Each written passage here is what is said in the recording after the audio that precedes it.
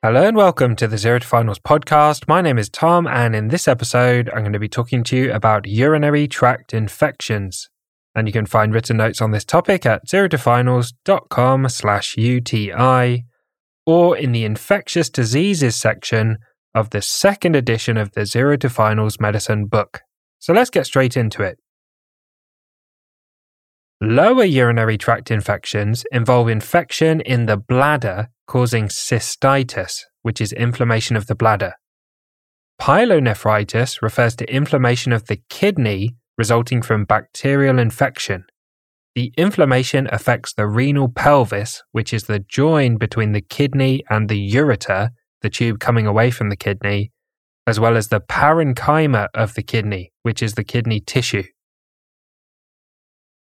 Urinary tract infections are far more common in women because the urethra is much shorter, making it easier for bacteria to get up into the bladder. The primary source of bacteria for urinary tract infections is from feces. Normal intestinal bacteria, such as E. coli, can make the short journey from the anus to the urethral opening and then up the urethra into the bladder. Sexual activity is a crucial method for spreading bacteria around the perineum. Incontinence and poor hygiene can also contribute to the development of UTIs. Urinary catheters are a key source of infection, and catheter-associated urinary tract infections tend to be more significant and challenging to treat. Let's talk about the presentation.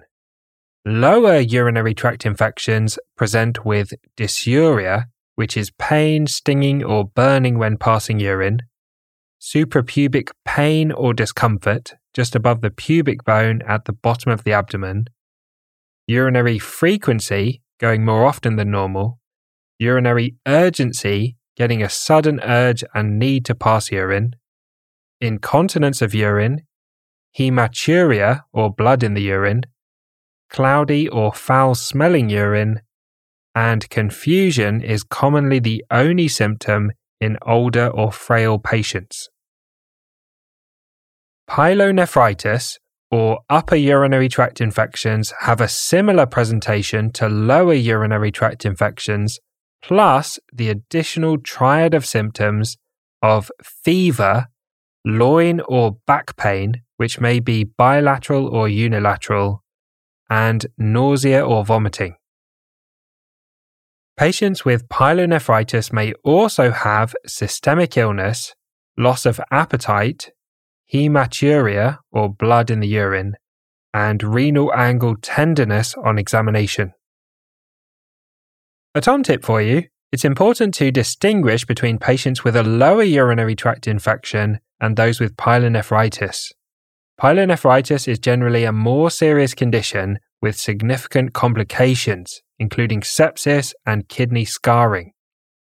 Suspect pyelonephritis in patients with fever, loin or back pain, nausea or vomiting, and renal angle tenderness on examination. Next, let's talk about urine dipstick testing. Nitrites on a dipstick test suggest bacteria in the urine. Gram-negative bacteria such as E. coli break down nitrates, a normal waste product in the urine, into nitrites. Leukocytes are white blood cells. It's normal to have a small number of leukocytes in the urine, but a significant rise can result from an infection or other cause of inflammation. Leukocyte esterase is what's tested on the urine dipstick, which is a product of leukocytes and indicates the number of leukocytes in the urine. Red blood cells in the urine indicates blood. Microscopic hematuria is where blood is identified on a urine dipstick but not seen when looking at the sample. Macroscopic hematuria is where blood is visible in the urine. Hematuria is a common sign of infection but can also be present in other causes such as bladder cancer or nephritis. Nitrites are a better indication of infection than leukocytes.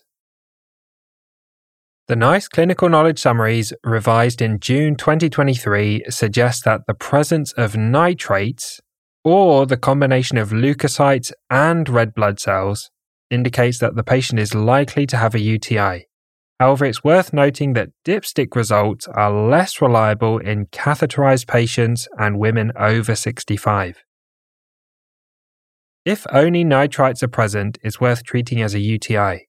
If only leukocytes are present, the patient should not be treated as a UTI unless there's clinical evidence that they have one, and a urine sample should be sent for microscopy, culture, and sensitivities. A midstream urine or MSU sample sent to the lab for microscopy, culture, and sensitivity testing will determine the infective organism and the antibiotics that are effective in treatment. Not all patients with an uncomplicated urinary tract infection require a midstream urine sample sent to the lab.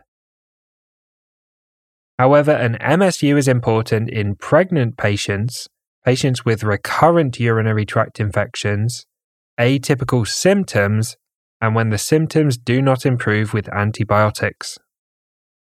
Next, let's go through the causes. The most common cause of urinary tract infections is Escherichia coli, or E. coli. E. coli are gram-negative, anaerobic, rod-shaped bacteria that are part of the normal lower intestinal microbiome. They can be found in feces and can easily spread to the bladder. Other causes of urinary tract infections include Klebsiella pneumoniae, which is a gram-negative anaerobic rod-shaped bacteria, Enterococcus, Pseudomonas aeruginosa, Staphylococcus saprophyticus, and Candida albicans, which is a fungus. Next, let's go through the management of lower urinary tract infections. Follow the local guidelines as these reflect the local antibiotic resistance patterns. An appropriate initial antibiotic in the community would be nitrofurantoin, which should be avoided in patients with an eGFR of less than 45, or trimethoprim, but this is often associated with high rates of bacterial resistance. Alternative choices are pivmecillinam, amoxicillin, and cefalexin. The typical duration of antibiotics are 3 days of antibiotics for simple lower urinary tract infections in women, 5 to 10 days of antibiotics for immunosuppressed women, abnormal anatomy, or impaired kidney function, and 7 days of antibiotics for men, pregnant women, and catheter-related urinary tract infections. It's worth noting that NICE recommend changing the catheter as soon as possible in someone diagnosed with a catheter-related urinary tract infection. Next, let's talk about the management of pyelonephritis. Referral to hospital is required if there are features of sepsis or it's not safe to manage the patient in the community. The NICE guidelines from 2018 recommend the following first-line oral antibiotics for 7 to 10 days when treating pyelonephritis in the community.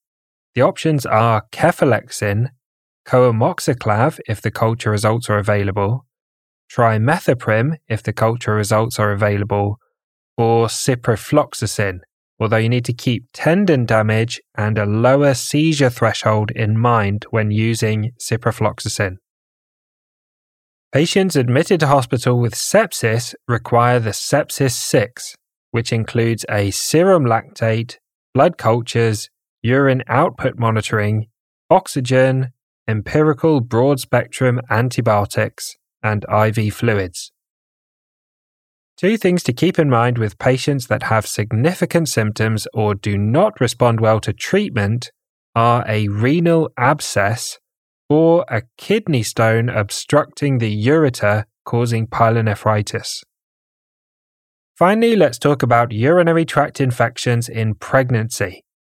In pregnancy, UTIs increase the risk of pyelonephritis, premature rupture of membranes, and preterm labor. The management in pregnancy is slightly different. Urinary tract infections in pregnancy require 7 days of antibiotics, and all women should have a midstream urine sample sent to the lab for microscopy, culture, and sensitivity testing.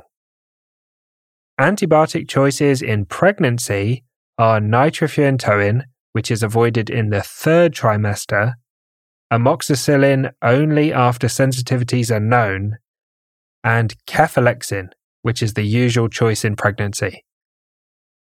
Nitrofurantoin needs to be avoided in the 3rd trimester as there's a risk of neonatal hemolysis or destruction of the neonatal red blood cells. Trimethoprim needs to be avoided in the 1st trimester as it works as a folate antagonist. Folate is essential in early pregnancy for the normal development of the fetus. Trimethoprim in early pregnancy can cause congenital malformations, particularly neural tube defects, for example, spina bifida. Trimethoprim is not known to be harmful later in pregnancy, but it's generally avoided unless necessary. So thanks for listening to this episode on urinary tract infections. As always, a big thank you to Harry Watchman for perfectly editing the podcast. His website is harrywatchman.co.uk. And I hope you join us for the next episode where we'll talk about skin and soft tissue infections.